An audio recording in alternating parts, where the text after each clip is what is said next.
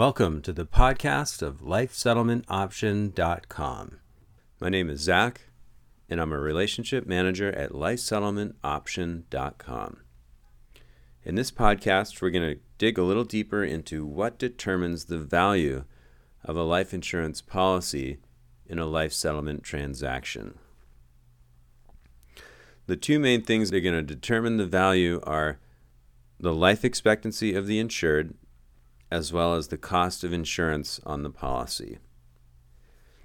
A lot of folks, when they first call us, think that we're going to buy their policy, but actually our firm acts as a broker in the process, meaning that we represent the client in the transaction, where a life settlement provider represents the investor in the transaction.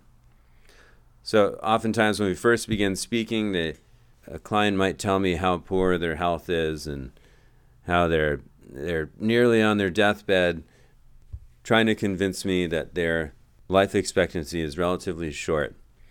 And it is important to share information. If you have heart disease, high blood pressure, cancer, any of those things can help us get a better sense of what the potential value is of your policy.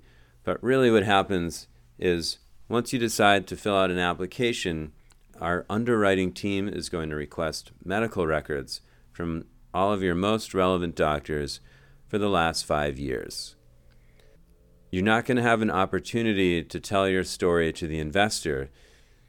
It's really based on the underwriting team reviewing your medical information and using that to determine a possible life expectancy, and for the investor to review that information as well to make sure that they agree. So when you do talk to your broker, you do want to share some medical information, but the true valuation of your life expectancy is going to be handled by the underwriting team. The other thing that's going to determine the value of your policy, as we mentioned, is the cost of insurance.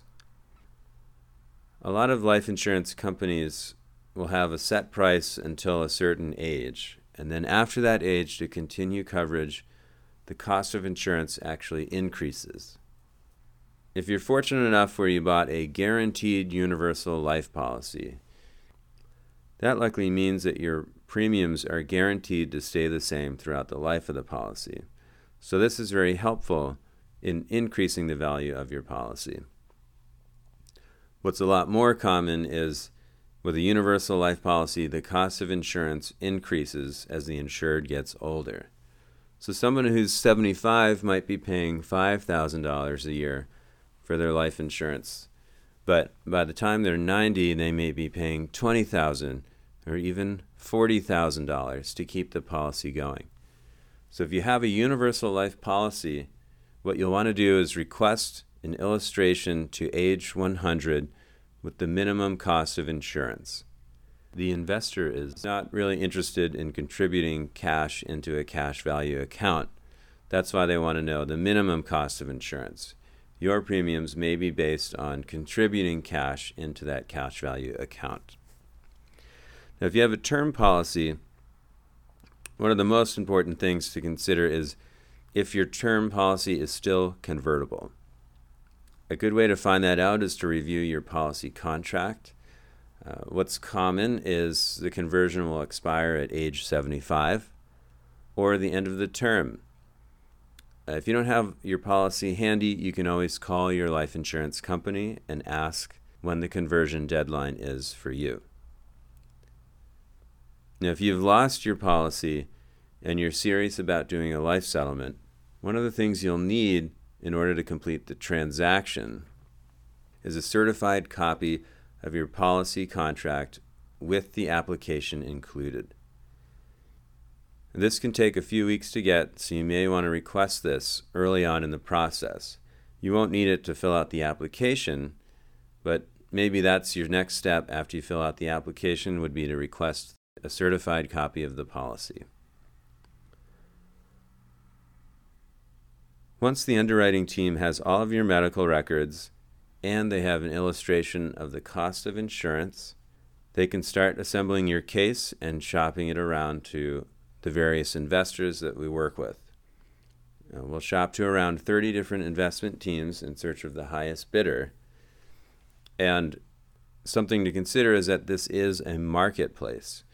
So in other words, one type of policy may be able to achieve a certain level of settlement at one point, but several months later the market may shift a little bit and may get a lower offer for the same type of case or even a higher offer. So it is a marketplace, and that's something to consider. If we do get offers for you and you don't like the offers you receive, you do not have to accept one, and it does not cost any money for you to apply. So if you're having trouble affording your policy or you no longer have a need for the insurance, I encourage you to at least apply and see what kind of offers you can get. The true valuation is going to happen with the underwriting team, and as well as on the investor's side, they're going to consider whether or not your policy is attractive to their portfolio. So hopefully that gives you a better sense of what's going to determine the value of your policy. Check out our library for more information about life settlements, or head to our life settlement calculator to fill out our informal appraisal request.